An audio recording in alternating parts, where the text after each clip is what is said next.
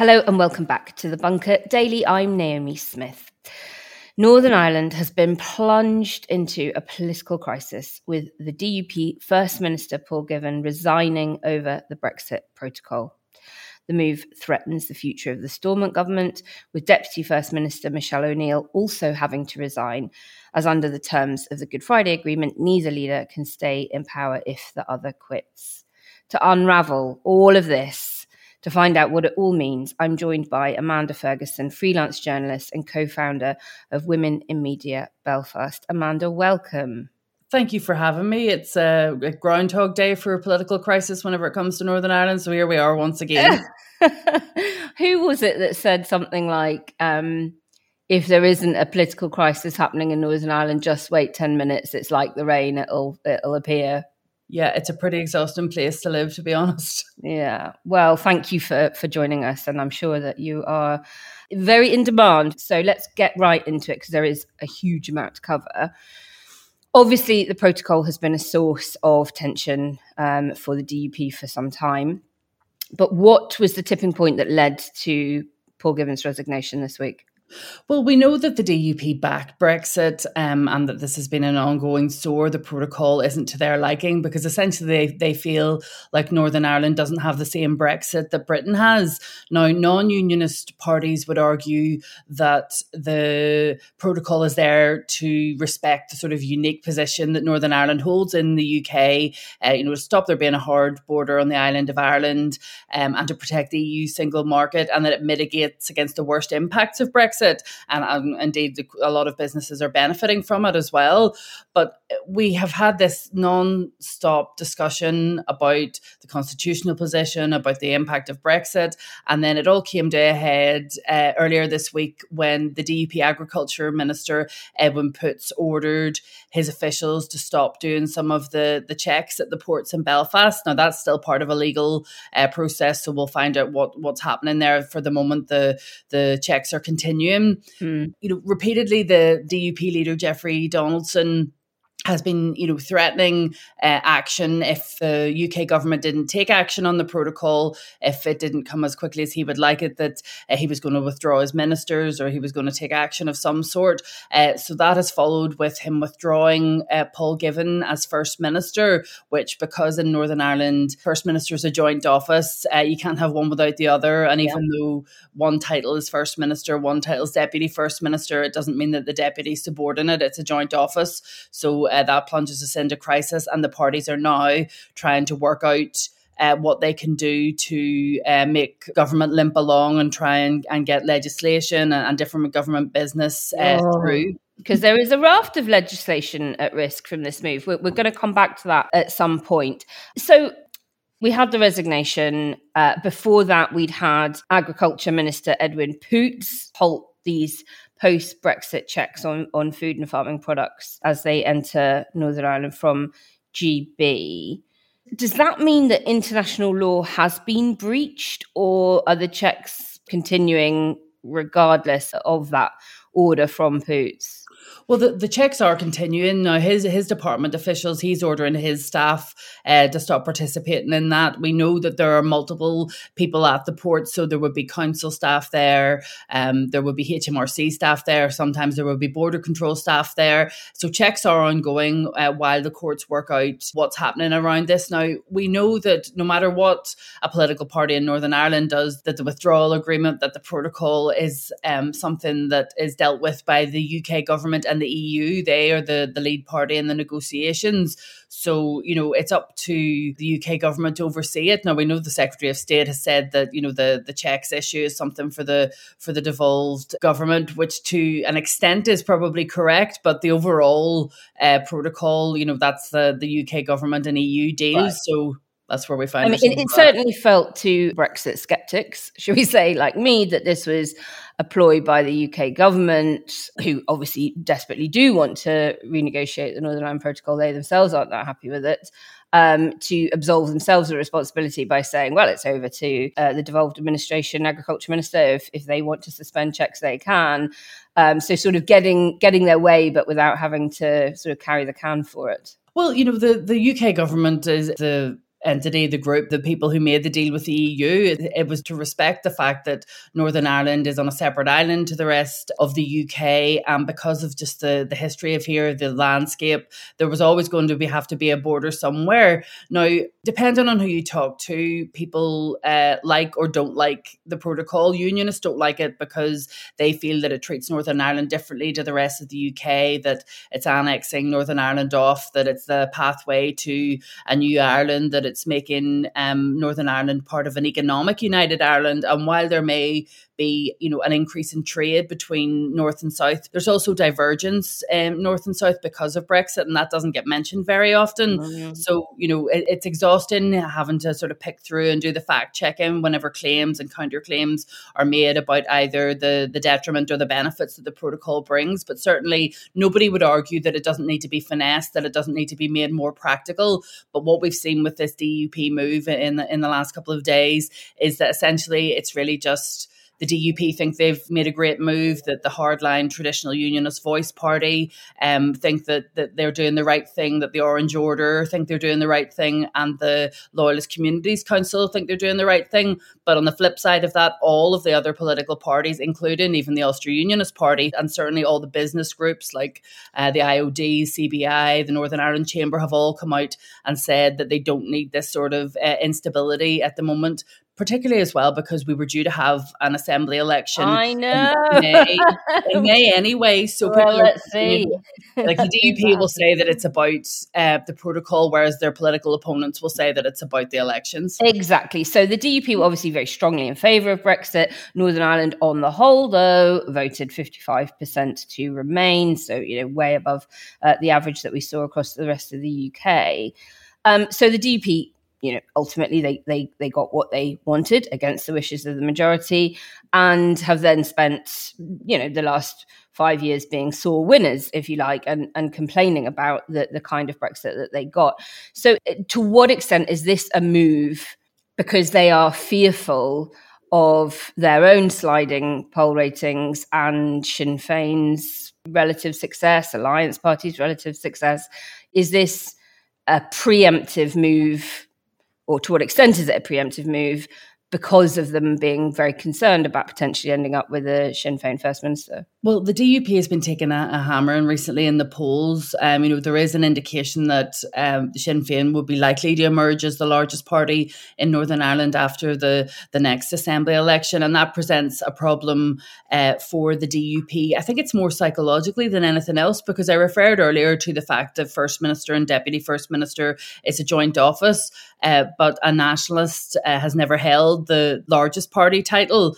The Unionist Party so far refused to say that they would enter government again if Sinn Féin was the largest party and they had to take the sort of secondary position, which is really a lot of nonsense. And I suppose whenever you're looking to the DUP taking this action now, there's so much jeopardy. We know that the term at the Assembly was due to end at the end of March anyway, and that the Assembly election was due to be held on the 5th of May, whereas now there's discussion about having an early election. The DUP could have waited until the results were in on May 5th, 6th, and then said, unless there's action on the protocol, we're not going to form government at that point. But they've chosen to do it pre-election.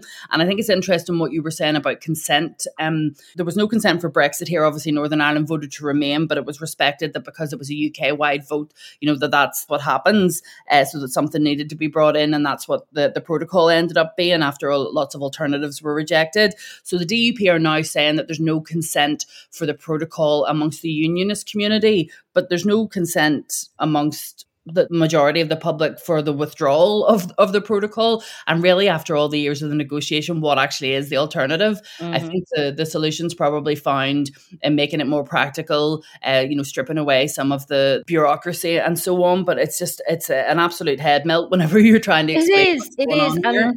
And, I do speak to some DUP MPs from time to time, and I sometimes get the impression that this isn't that recent, that a lot of the upset and annoyance around the Northern Ireland Protocol, Brexit deal, etc., for the DUP is more like a foil for the fact that actually they would probably quite like a renegotiation of the Good Friday Agreement. because, of course, Ian Paisley famously walked away from those negotiations back in the late 90s. Do you think that there is still an appetite within their party to actually relook at the entire sort of constitutional arrangement between Northern Ireland and Westminster? I think that there is a lot of insecurity in the unionist, certainly in the unionist political community at the moment, because of the change in demographics of Northern Ireland, of the change in sort of political landscape that we find ourselves in. The Good Friday Agreement was in 1998. We're now reaching the tipping point where Sinn Féin look likely to be the largest party in Northern Ireland. They look likely to enter government at some point in the Republic of Ireland. We know that unionism lost its majority in the Assembly. So really at the moment, the DUP's place that it can frustrate politics here is within the executive, and that's what it's doing. But it should be made very clear to listeners, because we are dealing with a lot of disinformation or misinformation. Northern Ireland's constitutional position is that it's part of the United Kingdom, and if there is a border poll held and people vote for something different, then that's the only way that it's going to change. It can't be, you can't sneakily be brought into an Irish scenario without your consent to do so. And I think that everything that we discuss in Northern politics, every time I'm on radio or TV or on a podcast or anything like that, the constitutional position is always what underpins absolutely everything. Yeah. It makes me laugh whenever people ask, is it an issue? And I was like, it's the thing we all talk about all day, every day, non-stop. So we touched on this earlier. Obviously, with the Northern Ireland executive collapsing, there is presumably a host of legislation that is meant to be making its way through that is now at risk. What bills in particular are in danger of being put on ice, not being passed, etc.? And what does that mean for Northern Ireland? It's not quite collapse. It's kind of on life support at the moment, would be the kindest way to put it. I think that what we saw last time the government collapsed, because, Stormont was only restored in January 2020 after a 3-year absence. 3 years, yeah. Yeah, and then almost immediately we were into the COVID pandemic. So a lot of the sort of new decade, new approach, the wish list for both sides of the parties had to be put to the side for a while the government had to come to terms with the pandemic and COVID and, lockdowns and all of that. So what we're seeing now is that in the last couple of months, the Speaker of the Assembly made very clear, look, we've only got a certain amount of time here. There's so much legislation coming through on things like organ donation and stalking and domestic abuse and climate and all of these different things. And, he really sort of put a focus on, let's get a move on with this. We're not going to be able to necessarily get everything through. So actually part of the New Decade, New Approach deal was to safeguard against a future collapse. Westminster's intervening to sort of lengthen the amount of time from a possible, withdrawal of First Ministers to where it would actually be a collapse. And I think what we'll see is that a certain amount of business of government can take place. Pending legislation can go through. But if there's an early election... And within whose gift is it to bring that election forward from May? The Secretary of State. It's up to the Secretary of State to call the election. At the moment, it's scheduled in for the 5th of May. But we do have the DUP and Sinn Féin suggesting that Assembly, the government, isn't going to be able to limp along. The legislation stuff the pending stuff should be able to work its way through if government doesn't collapse entirely. But there are other really important issues like the budget, like health service plans, like COVID restrictions, the final COVID restrictions. The health minister is taking legal advice on whether he can unilaterally dispense with those final ones. And also there's the really important items like an apology to abuse victims. The First Minister and Deputy First Minister were due to give an apology to victims and survivors of historical abuse at some point next month. And you can't do that if you don't have, a functioning executive in place. So it's just a really sort of horrible atmosphere, and there's planned civil society sort of street demonstrations, stand up for our democracy, that kind of stuff. So we'll see that in the coming days. But certainly, while some people support what the DUP do or have done within unionism, the kind of widespread feeling I'm getting from the public is they're a bit aghast at what's actually happening, that we find ourselves plunged into crisis yet again. Away from all of that drama happening in and around Stormont that you have so articulately laid out for us, you've also written an excellent piece about the armed patriarchy that is Northern Ireland. Tell us a bit more about it. Yeah, I did a piece for Open Democracy recently on women's voices in the Brexit discussion because, while I don't for a second think that the Republic of Ireland or that Scotland, England or Wales are some sort of feminist utopias, Northern Ireland does feel like a very patriarchal society. It does feel like we're behind in most things, including on equality. Still within Northern Ireland, we don't have the reproductive rights that are available to women in the rest of Ireland and the UK. And it does feel, because of where we came from, and women were kind of viewed as not being the decision makers, not being the political leaders. There's a hangover from that, where they're not always in the room or they're not always invited. And I looked at this from the particular angle of Brexit, about how women's voices weren't being included in the Brexit discussions, even in the high level discussions that there are between representatives in Northern Ireland with the UK government, that often women are excluded or there's only one or two women. And we thought perhaps because Liz Truss is now in charge of the Brexit side of things, that more effort would be put into including more women's voices. But like on her last visit here, there were no women included in the UK government video that they put out afterwards, talking about how they've been on like fact finding, meeting visit to Northern Ireland. Well, she's very much a queen bee, Amanda. Not sure any of her videos ever strongly feature other women, that's for sure. There's definitely something of the Thatcher wannabe there. And of course, Thatcher, who famously didn't promote women into cabinet. Now, I grew up in Northern Ireland during the late 90s. What was really inspiring to me as a teenager in the late 90s was that there was a political party dedicated entirely to women. It was called the Women's Coalition. And I believe that at the time it was the only women's party that had elected officials anywhere in the world, but their electoral fortunes faltered in the early noughties, and actually the party ended up being wound up in 2006. Do they need to make a comeback? Did they not succeed because of that armed patriarchy culture that you speak of, or had they sort of fulfilled their purpose? I mean, what would it take to break this stalemate now? Do we need a Monica McWilliams 2.0?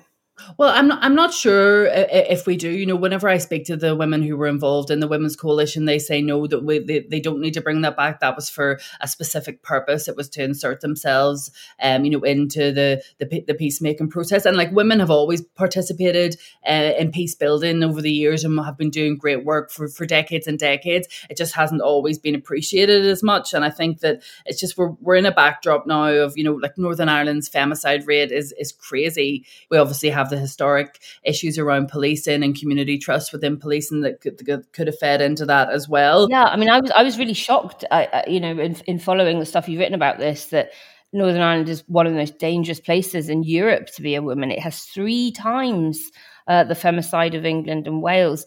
What's driving that? Why do you think that's the case? Well, my intro to the piece was, when women's voices are excluded, you have to wonder if those doing the excluding didn't notice and just didn't care. And I think that what we see in Northern society is it's from the very basic stuff right the way up to the most serious stuff. It's a spectrum. So, we had a storm recently about misogynistic tweets. We regularly have media panels where women's voices aren't included, or high profile meetings where women aren't included. And people always use the same argument to me. Well, but we had a female first minister, we have females leading the political parties. We still only have a third representation. And certainly whenever it came to the Brexit piece that I was looking at, the women who were in the room were very much saying that, like, they made clear that the fact that there was only 1 or 2 women, like Louise Coyle from the Northern Ireland Rural Women's Network, the Brexit expert Katie Hayward, it was ridiculous that there was no attempt to include women from the get-go, that it's almost as if it's, the politics of here is so extreme at times that it's men's business, that it's not for women's voices. And also there's a major problem with online abuse. I know that men can receive online abuse as well. I don't take that away. I know that men can suffer all types of abuse just as women can. But for women, it seems to be, it's more gendered, it's more intense. It's there's more of a sort of, who do you think you are? Whenever you see all of the sort of smaller times this is happening, that feeds into a bigger, wider toxic atmosphere for women where their lives aren't valued as much, which ends up with, rocketing levels of domestic abuse, which ends up with, the amount of women that are killed here, per head of the population just being really extreme in comparison to other populations. I mean, yeah, it's incredible. I remember when Hillary Clinton came to speak in Northern Ireland at the Waterfront Hall, and it was only women in the audience. And I was so excited about it. And I was, really young, and she was the president of the USA's wife and this, incredible figure in her own right. And I was so excited to hear her speak. And her speech ended up being really quite home and hearth. And I was very, very disappointed that she'd framed it all as, it's the mothers and the daughters and the sisters and the wives that suffer when there's conflict because we watch our men getting hurt and injured and all that. And I was like, I mean, really? Well, it was just very, very, very frustrating. But I guess her advisors had written that speech thinking, well, this is the kind of audience and this is the stuff you need to give them. So I agree with you. It's incredibly, incredibly frustrating. Is anything being discussed by Stormont about tackling gender-based violence or just even increasing the representation of women in policy discussions? Oh, definitely. Like there's no shortage of feminist activists within the North, within Northern Ireland. People like the Green Party leader Claire Bailey leads the Women's Caucus up at Stormont. The Women's Resource and Development Agency, loads of different amazing people like Eileen Weir and Elaine Crory and Rachel Powell. The feminist recovery plan that was introduced in response to COVID and other issues, details out evidence-based information about how women's lives are impacted here and what we can do to make it better. So there are a lot of people with solutions there, if only the solutions would be taken forward. But, we're battling in an environment where, I think that like whenever Arlene Foster became the DUP leader, it was Edwin Poots, the current agriculture minister, that made the remark that, even though this was great, that she was going to be leading unionism, that like her most important role was still as a wife and mother. And it's just those sort of things just aren't said about men. And I think that all builds into sort of a culture, particularly around the Brexit stuff, where women just don't feel safe to be visible sometimes on these issues, that they're rounded on online whenever they do raise their voices, no matter, they could have qualifications the length of their arm, really articulate, amazing women, being sort of abused. Indeed. I mean, the women who gave evidence to the Northern Ireland Affairs Committee last autumn were subjected to misogynistic abuse on social media. I mean, Naomi Long, leader of the Alliance Party, gets horrific amounts of it. Where does the abuse come from? Is it always men? Is it younger men? Is it bots? Has there been any analysis of the kinds of accounts that are doing these pile-ons? It's certainly not exclusively men, but it's definitely the vast majority of men that are involved. And I think that, Rachel Powell from the Women's Resource and Development Agency described it as an abuse fest. And she said it's all connected to patriarchy, that when women speak about political ideas, it's controversial, and then the mansplaining and sexism and misogyny and online abuse that follows, we just really marginalises women and girls. So, that there are solutions around this that are brought forward by people about how they can make life better. But I was really struck recently by something that the Green Party leader Claire Bailey said whenever we were talking about femicide, and she said, men need to tell us what they can do. It shouldn't just be up to women to change their behaviour or let them, everyone else know, how we can be helped. It's up to men to have those conversations with each other, I suppose. Amanda Ferguson, thank you so much for joining me on The Bunker today. You've talked us through such a huge range of issues that are affecting Northern Ireland at the moment, and you've done it in an incredibly fluent and succinct way. So thank you very, very much. We do hope that you'll join us again soon. I will do. Thank you very much for having me. I'm sure another crisis is just around the corner. Well, fingers crossed we get through this one before that happens. And listeners, remember, there's a new Bunker Daily every Wednesday, Thursday, Sunday, and start your week on Mondays. The main panel show, of course, on Tuesdays, and the Culture Bunker on Saturdays. Be sure to subscribe so you don't miss out on any new episodes. And if you like this episode, why not share it with 3 friends using the hashtag #BunkerUp. You can also back the Bunker on the crowdfunding platform Patreon. Just see our Twitter or Facebook or search Patreon Bunker Podcast. This is Naomi Smith signing out of The Bunker. Thanks for listening. We'll see you soon.